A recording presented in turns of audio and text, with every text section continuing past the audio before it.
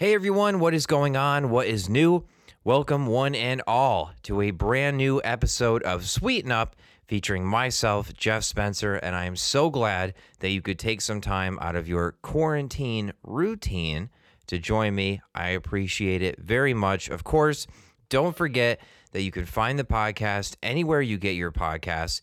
Be sure to subscribe on Apple Podcasts so you never miss an episode. Also, when you support our sponsor, you support the podcast, and we appreciate you for that. I hope everyone had a wonderful Memorial Day weekend. Of course, Memorial Day weekend is the day we honor those who gave the ultimate sacrifice, and we appreciate those who may be listening or those who have loved ones, friends, family in the service. We appreciate you. We love you.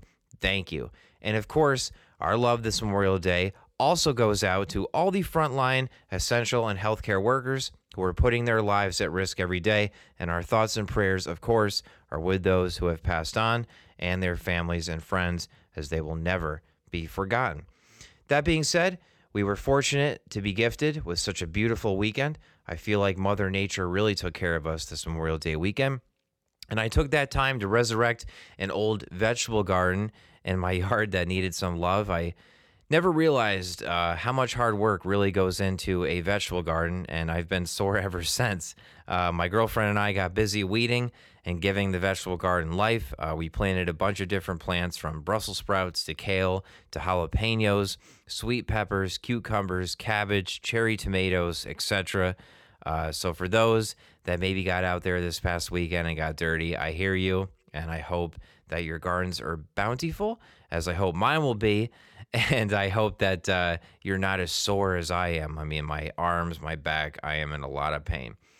Anyways, joining me on the podcast today is Will Haskell. Will Haskell is an American politician and a member of the Connecticut State Senate representing the 26th District. The district encompasses the towns of Reading, Ridgefield, Wilton, and parts of Bethel, Weston, Westport, and New Canaan, Connecticut.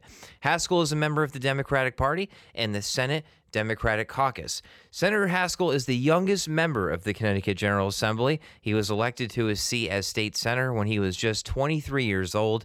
He has an incredible story, is super smart and genuine, and it was an honor to have him on the podcast. We talked about his run for state senator, his appeal to an older generation, his huge endorsement that he got in 2018, his thoughts on COVID-19, and so much more. So, without further ado, ladies and gentlemen, here is my interview with Connecticut State Senator Will Haskell. Joining me on the podcast today, giving me some of his free time in a hectic time, like I said previously, is Connecticut State Senator Will Haskell. Senator Haskell, thank you so much for joining me this evening, and how are you doing? Jeff, thanks for having me. It's an honor to be here, and I am healthy, so what more can you ask for right about now? Exactly. You can't really ask for much more. I wake up every morning and I'm healthy and I feel good, and I'm thankful, and I just hope that continues. So I couldn't agree more. One thing I really want to ask you, and I figure we just get right down into it. I just want to know, because I'm sure a lot of listeners might be curious. You have a lot of fans out there. You were a highly sought after guest on the podcast. And how does someone in their early 20s become a state senator? Because when I was in my early 20s a few years ago, I never thought of becoming a state senator at all. And, was this always your plan, or did you have a plan before this? Did you grow up wanting to be a state senator or politician? I'm very curious about that. No. So the short answer to your question is definitely not. I didn't even know who my state senator was growing up in Westport. I guess the shortest answer is, after Donald Trump won, I felt like I had to do something. I felt like everybody else was rolling up their sleeves. There was the beginnings of what would become a blue wave. And I just thought, this fight against what was happening in Washington really does start at the state and local level. So, I was in my college dorm room and I just wondered, who were my representatives in government? It turned out the folks in Westport, my hometown, were doing a really good job on the town level. And I had a state representative who I really agreed with. And then as I worked my way up the ladder, I found out that I had a state senator who I just didn't agree with on a whole bunch of issues. And she'd been in office for as long as I'd been alive. And I thought it was time for a change. So it was Right. not part of my plan at all. My girlfriend and I were both planning on going off to law school. I sort of put that on hold, and I just came home and started door knocking and have enjoyed every minute of it. I got to say, it's been a really fun adventure. That is so awesome. So for those out there that don't know, Senator Haskell is 24 years old. Are you currently the youngest member of the Connecticut Senate or the legislator? I am, yeah. Okay, awesome. I mean that's what I thought. I mean, when I first heard of you, I heard about you running in 2018. I was thrilled because I thought a young voice, a new voice, something that I think we really could use, especially in the district that you ran in. And one other thing I want to ask you is, when you were planning to run for office, you were at Georgetown University, correct? I was, yeah, and I hired my college roommate of 4 years to be my campaign manager. Everyone told me you got to find a campaign manager you can really trust, and Right. I didn't have any experience with this. I talked to a whole bunch of people, and they all seemed to know a lot about campaigns, but I didn't have that sort of built-in relationship, that built-in trust, like I did with my roommate. And one night, I remember we were at a college party or something, and he was talking about how he was applying to campaigns across the country. And I said, why don't you just come and manage mine instead? And we we ended up building a really great team, not just to the two of us, but we built this sort of intergenerational campaign filled with, we had a weekly volunteer actually who had once voted for FDR, which I thought was the coolest thing. And Wow. she would sit next to every Tuesday at our campaign headquarters on Telephone Tuesdays. She would sit next to somebody who was not yet old enough to vote, not by a long shot. I think that volunteer was 15 or 16 years old. So Wow. I'm really proud. One of the things I'm most proud of in the last campaign, probably more than the fact that we won, was the fact that we built this really exciting intergenerational campaign that focused on down ballot races that would otherwise, might fly under the radar. That's awesome. And it's funny you mention that, because one of the questions I wanted to actually ask you, and something I was very interested in, is, being someone as young as yourself, which in no means is a slight, because these days, people are capable of doing incredible things. It doesn't matter your age. It doesn't matter about anything. You can really do anything you want to do if you really set your mind to it. And I'm just curious, when you were running for state senator in your district in Connecticut, what do you think it was that had older people appealing to you? The younger person, the younger generation running. What do you think it was that you were able to get to connect with the older folks? Yeah, I'm really glad you asked that question, Jeff, because if there's one message I have for other young people who are thinking about running for office, first of all, do it. Second of all, give me a call. I'm eager to talk about all the mistakes that we made, and Yeah, you're a great guy for sure. how we can lend a hand. But I also want to say that recognize that your youth isn't a liability. In fact, it's an asset. In the last campaign, I knocked on around 4,000 doors, and the first 1,000 doors, I was really embarrassed about my age, and it was the very first question I got every time. This is Sure. a podcast, but if it were a video thing, you would see that I'm 23, but I look like I'm 12, and Right. everybody wanted to know how old I was. That was the first question out of their mouth.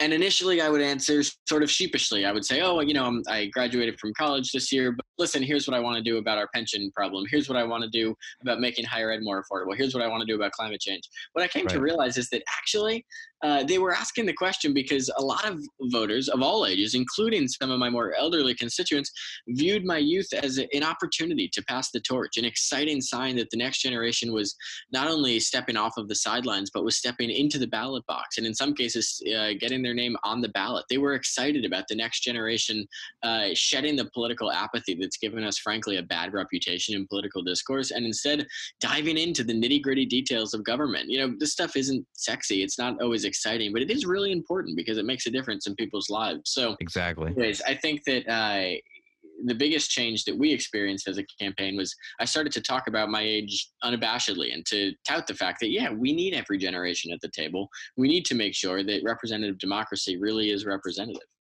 Exactly. No, I couldn't agree more with that. And I thought it was so interesting as I was watching your campaign and watching your run, how you were able to connect with so many people. And I was just amazed and not really surprised, because as you said, youth is definitely an asset. And was there anything, did you have any experience in politics before you decided to start your campaign? And if so, what was that?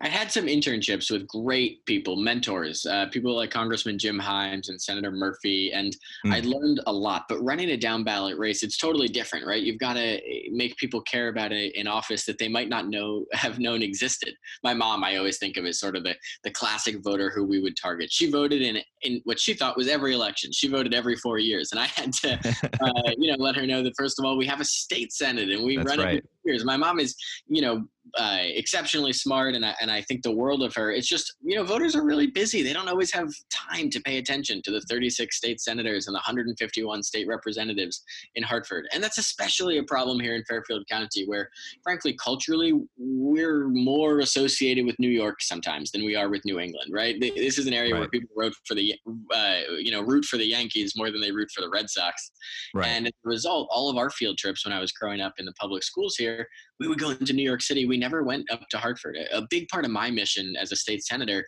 is to reach out to social studies teachers and principals, and most importantly, students, and write them letters saying, "Hey, come visit Hartford. Come check out. Come be a part of our state government, and learn more about the amazing history and culture and opportunities that Connecticut has to offer." Yeah, I'm we do not sure have. I really answered your question, but No, uh, yeah, you did. Definitely did.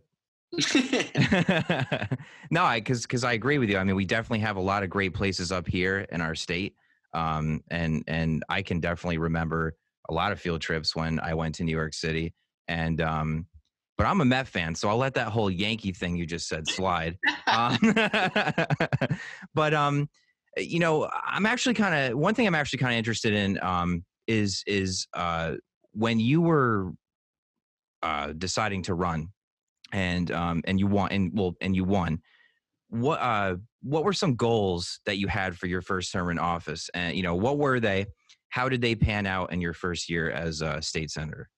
so I really wanted to build relationships with older legislators, right? Like it would have been easy to come in and to try to form like a young legislator caucus and reorient the conversation, but that's just more us versus them politics. It's just a different dividing line. And instead, I thought it would be more challenging, but more fruitful to really form relationships with folks who had been there for a really long time.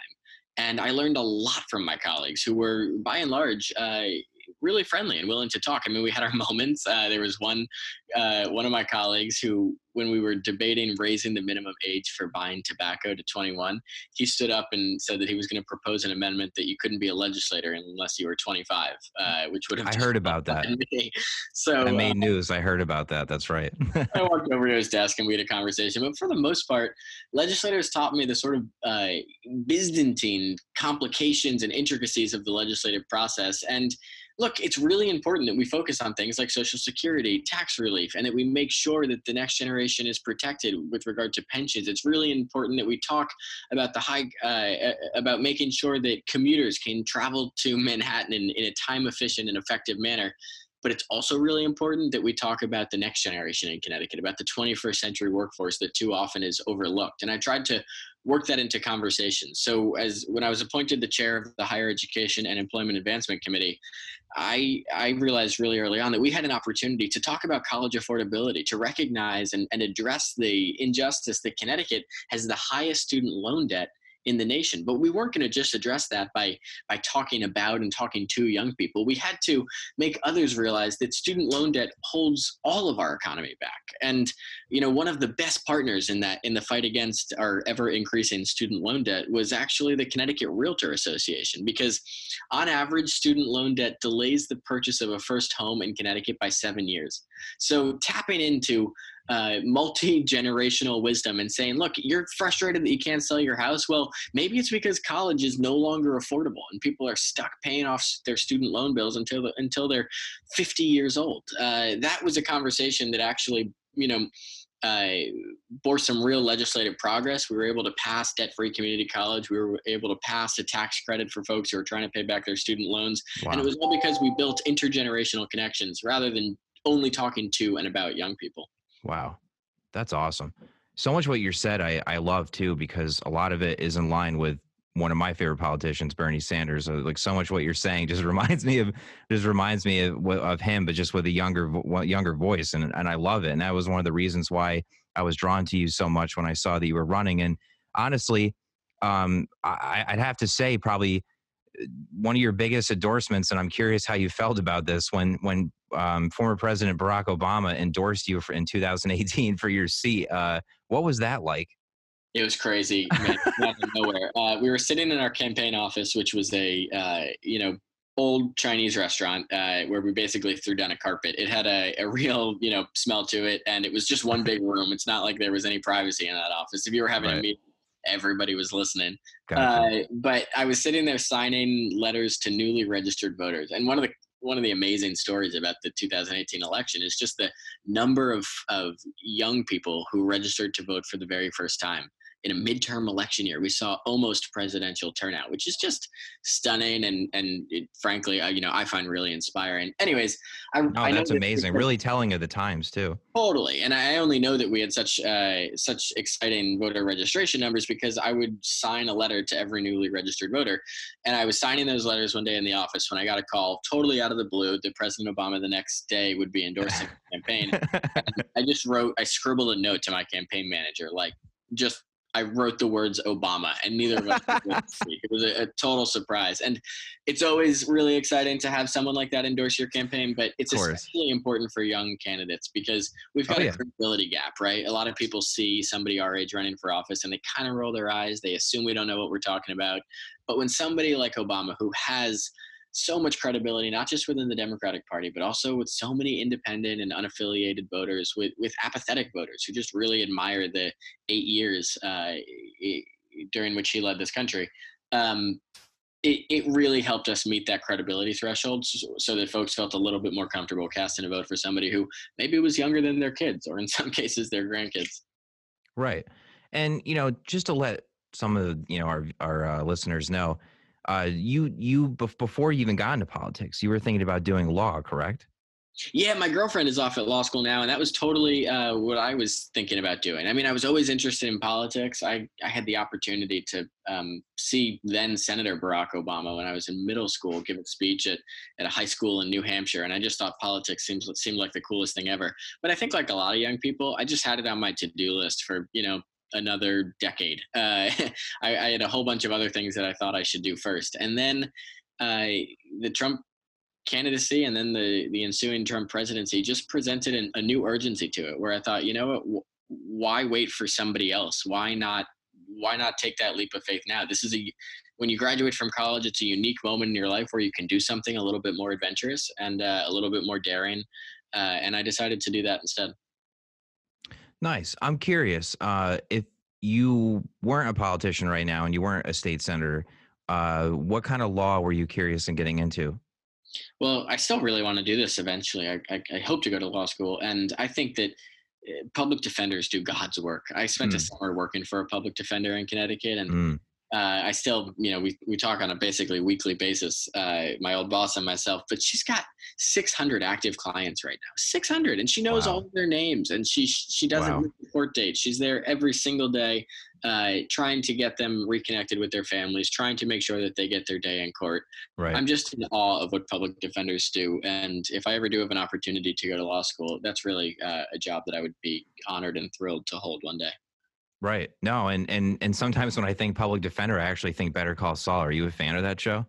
I've never seen it, to be honest. No? Okay. Right now, I'm getting really deep into The Good Wife, which is The Good Wife. Okay. I'm about maybe a decade late or something, but my girlfriend and I are all about it. No, that's fine. But honestly, I think you like Better Call Saul with the whole law aspect. I think you like. All right.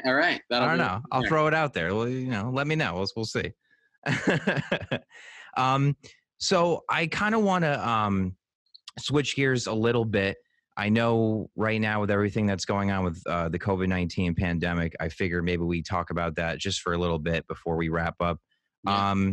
And of course, I would love to have you back on Senator Haskell sometime when things aren't so crazy and hectic, and we've got a little more free time on our hands. But one thing I want to ask you is, I know how the state of Connecticut did the phase 1 of the reopening of the state on May 20th, what have you seen in Westport and in your district since the reopening?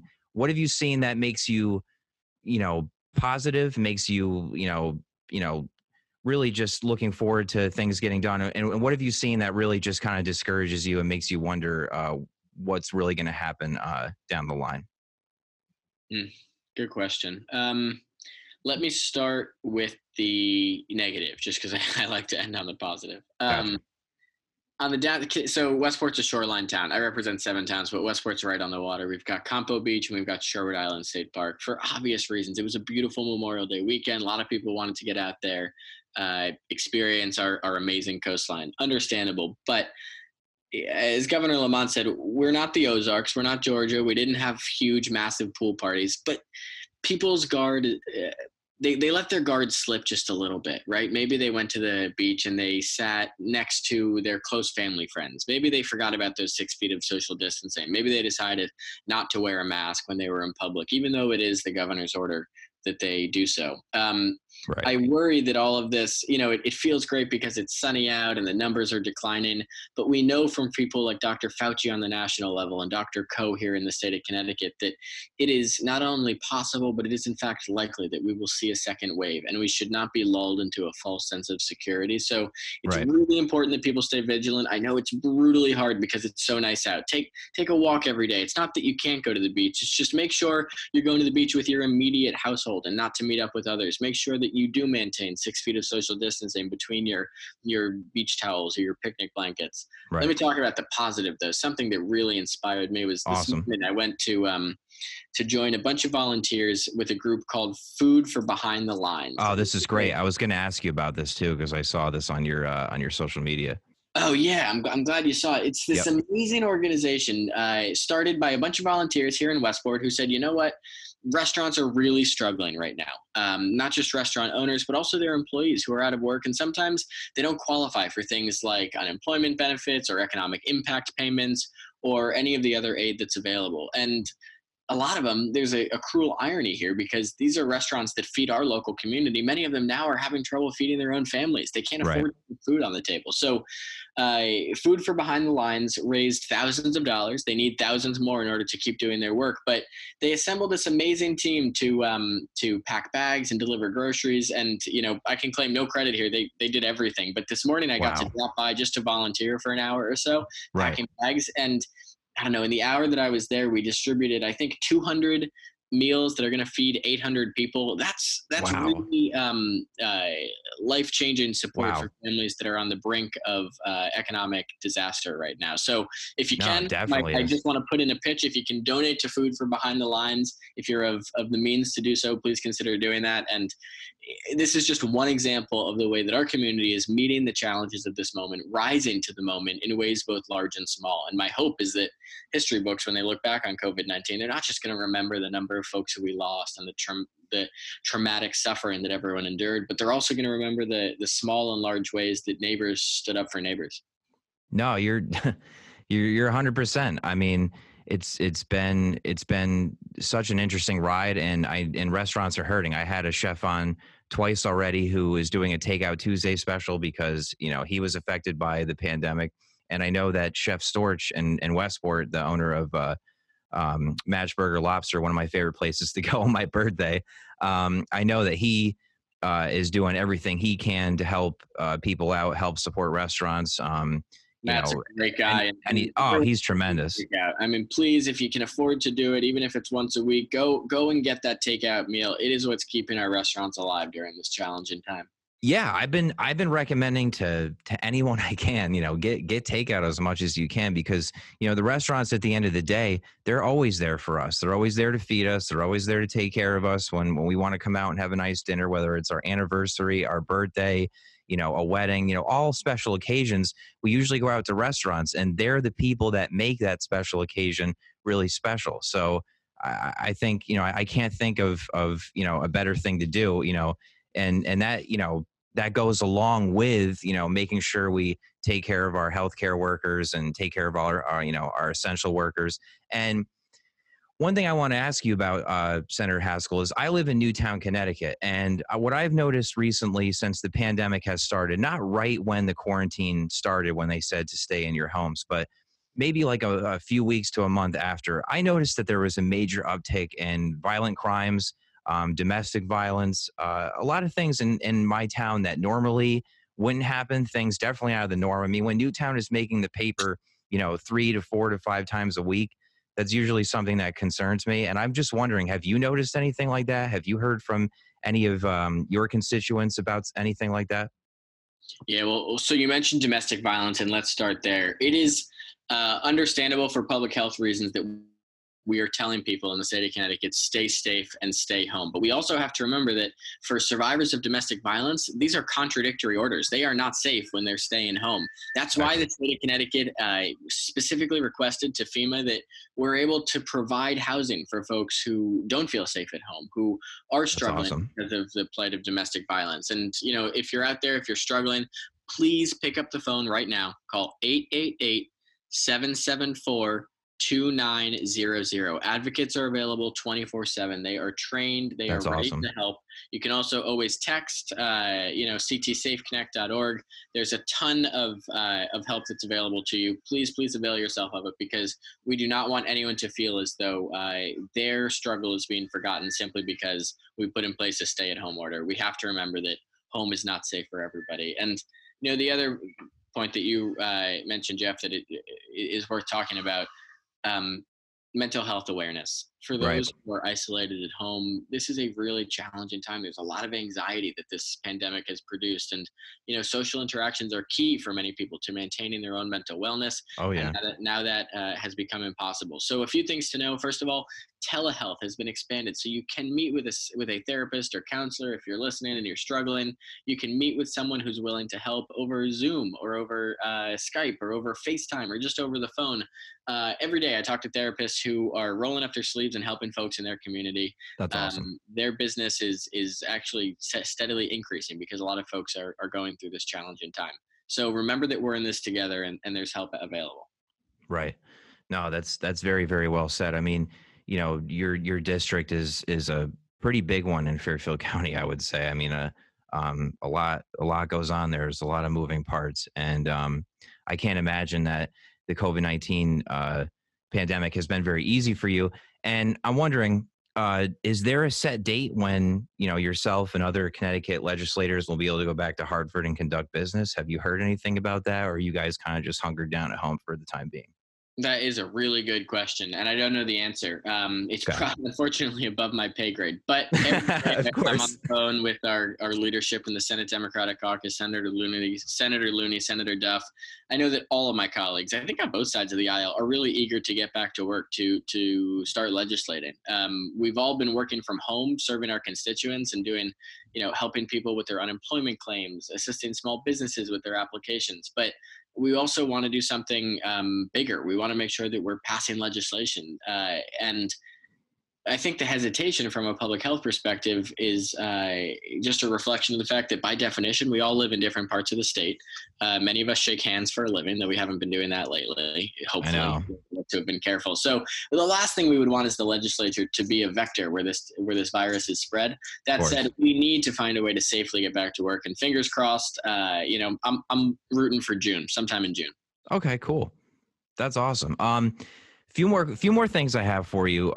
Two that I think are pretty important and are going to be possibly very interesting in the future. Possibly, I'm curious to get your opinion on this. And um, so, with the COVID-19 pandemic, education moving forward and jobs moving forward, what do you see happening with education? Do you see education being maybe more at home? Do you seeing schools really going back to full capacity right away? Do you think our education system will change? And what do you think will happen with our jobs in the state and our job rates and unemployment and things like that with our economy? Great question. First of all, I think the question about jobs and the question about education is one and the same. Unless we are thinking about tomorrow, unless we are preparing and educating a workforce that's equipped with 21st century skills, then we're going to face all sorts of economic issues in terms of workforce pipeline and advanced manufacturing, making sure that employers have the employees they need to succeed. Just the other week, I wrote, along with Senator Kathy Austin, one of my colleagues who I really respect, an article for the Hartford Courant. They put on the headline, and I liked how they phrased it: community colleges hold the key to economic recovery after the coronavirus. I think that's so true. This shouldn't be a partisan issue, right? Tennessee became the first state in the country to offer every high school student an opportunity to attend community college. That's a deeply red state, red governor, very conservative legislature, but they recognize that employers need access to skilled, talented, tech-savvy employees. And unfortunately, in Connecticut, we are facing a workforce pipeline issue. I hear from employers all the time. An advanced manufacturing firm in my district told me just a few months ago that they have had about 150 job openings posted online for the last year and that they can't possibly fill. And I have to believe that this problem is connected to the fact that community colleges over the last roughly a decade have seen a steady decline in enrollment. If we're going to reverse that trend, we have to make sure that affordability is not a barrier for anyone who's seeking to attain a degree. Yes, not everyone needs to go to college, but anybody who wants to go to college should be able to afford to do so. And that's why I'm pushing so hard for the successful implementation of our free community college program, because I really do believe that this isn't just about helping students. It's about helping businesses, and it's about making sure our economy is prepared to meet the unique and rising challenges of the 21st century. So education, job creation, economy, it's all wrapped into one. Are we giving businesses with the highly skilled workers they need? The answer right now is no, but we could do it. Our community colleges, I visited almost every one over the last few months, and they are ready to do the job. They just need more students. Right. And have you noticed have you been talking to colleges about how they've been able to adapt with the whole like at home learning? Everything's probably been pretty good with that. Now they've been able to probably iron everything out. Yeah, I really, my heart goes out to the students. It's not what you would picture as the college experience for many. They're Yeah, especially with graduation not happening. Yeah. Totally. It's really tough for high school students and for college students. I give a huge amount of credit to our faculty at the universities, public and private, and also the teachers out there who are trying to make remote learning exciting, not just, for teenagers, but also even students who are younger. A teacher in my district is writing postcards to every student to remind them that Oh, that's awesome. still there and they, anyways, making everything a little bit more personal. It's really Right. challenging, but I do think that our schools and our universities have stepped up to the plate to provide some level of educational continuity. Where this is struggling, frankly, is in some districts that I don't represent, districts that are have fewer resources, and we've got to make sure that they have the technology they need so that every kid can sign into Zoom. Right. So to kind of wrap up real quick, and I asked this to Senator Winfield as well. How do you feel Ned Lamont did with the COVID-19 pandemic? How would you rate his response? And one thing I want to ask is, obviously I've never spoken to Ned Lamont in my life, but I did vote for him, and I'm curious, what kind of guy is Ned Lamont for our state? Governor's got a lot of skills, but the biggest one that I would say is he listens. If you really want to talk to Governor Ned Lamont, you can get a hold of him, right? I mean, he has an open door policy, and that applies to Democrats, Republicans, unaffiliated voters, and apathetic folks who, don't pay a lot of attention to politics. He has brought folks into the political arena who weren't previously paying attention. I give him a lot of credit for that. I love his open door policy. It means he's accessible to voters, to legislators. I don't always agree with everything he does, but I agree with a whole lot of it. And frankly, there's no playbook here. It's an entirely unprecedented and unforeseen crisis. I think that Governor Lamont and his team have done a pretty exceptional job at shutting down our economy, making those tragically difficult decisions when the moment required it, but also figuring out how science can lead the way when it comes to reopening. Yes, everybody wants to reopen. Of course we want to get schools open again. Of course we want to let small businesses throw open their doors, but science has to lead the way. And Governor Lamont, it goes back to what I said was his greatest skill. He's not a scientist, but he knows how to listen to those who really know what they're talking about. And I give him a lot of credit. Connecticut's response hasn't been perfect, right? We see far too many people who are behind bars struggling. We see we saw nursing homes and assisted living facilities hit especially hard, and a shortage of PPE that, of course, was directly related to the fact that we didn't get much help from the federal government, if any. Right.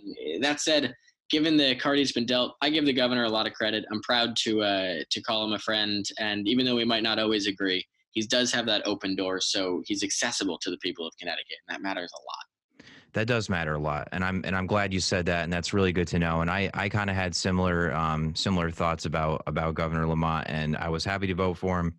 And one thing I thought was cool is he's a musician. When he was on the campaign trail, and I would see him playing the piano, my friends and I actually came up with a nickname. We called him Shred Lamont. And I always wanted to tell him that, like maybe at like a parade or like, like a gathering or event, but I never really got the chance. I'll tell him this week. and I always thought like, man, I would love to have him on the podcast, but I'm sure with the COVID-19, he's really busy. So I thought maybe when it was over, I would try to reach out to him, but who knows? I really appreciate Senator Haskell. Thank you for coming on. But real quick, you can't go without answering a question that I'm deciding that from here on out, I'm going to ask this question every time before the podcast ends. And the question is, A, do you like pizza? And B, if you do, this is the big burning question in Connecticut, and I think everyone can agree. What is your favorite pizza in New Haven, Connecticut? Ooh, great question. I feel a lot of pressure. I'm sure a lot of people are going to change their mind about me right now, but I am a big fan of Bars. What's it called? It's got mashed potatoes and bacon and garlic. I freaking love that pizza, man. It's so good. Gotcha. Yeah, so I guess I would say Bar Pizza is my favorite. Of course, Pepe's is great. Can't go wrong. But sure, Bar Pizza takes the cake for me. You know what? I like Bar too a lot. And I would really like to have maybe like the owner of Bar or whoever on. That would be really cool because I actually like Bar. A lot of my friends like Bar. I like them all. I mean, I feel like you can't really go wrong. But I would have to agree with you. Bar is really, really good. And it's interesting because Senator Winfield actually said that his family is a big fan of DiMattio's in Hamden. So that he went way out of the box. Nah. And he told me not to tell anyone, but since it's on the podcast, it's kind of, it's kind of too bad for him. Well, anyways, Senator Haskell, thank you so much. I really appreciate it. You are literally a rising star in our legislative field here in Connecticut, and I wish you nothing but the best of success. And I hope more than ever that someday when this is over, hopefully soon, I can meet you or something like that. And we could like walk the streets or something or whatever, or go to a restaurant or just whatever. If you have any free time, I'd love to hang out with you because you're super cool. You have a bunch of really awesome ideas, and I'm really happy for you. I know a lot of my friends are happy for you. So best of luck in everything that you do. You know that I would love to have you back on, and you know that when you run again, you have my full support 100%. So thank you so much, brother. Jeff, thank you. I look forward to meeting in person, and I'm going to tell Shred Lamont about his nickname. So awesome. Stay healthy, my friend. Thank you. You too. You stay healthy, your family stay healthy, and I appreciate you coming on. Take care, my friend. Thanks again to our guest on the podcast today, Connecticut State Senator Will Haskell. Thank you so much, Senator, for giving us some of your free time, and I look forward to having you back on the podcast down the road to talk more about your work and your run for re-election. Just like that, another episode is in the books. Thank you all so much for listening. If you like what you heard, please be sure to subscribe anywhere you get your podcasts. Like I have said before, I have a bunch of great guests lined up for you guys. I look forward very soon to speaking to the 10-term mayor of Danbury, Connecticut, and the Republican-endorsed candidate for governor of Connecticut in 2018, Mayor Mark Boughton, Newtown, Connecticut's very own, touring musician with Jonathan Edwards, favorite of legendary Bill Monroe, and recent recipient of the 2019 John Lennon Award for his song Lindytown, that is now in the running for Song of the Year, Mr. Jim Allen. I am also looking forward to speaking to a new local brewery in my town called New Silent Brewing Company and how they have navigated these difficult times and their plans for the future. I hope you will join me next week. Appreciate you all for listening. And as always, you know the deal. Stay safe, stay healthy. Love to you all. Peace.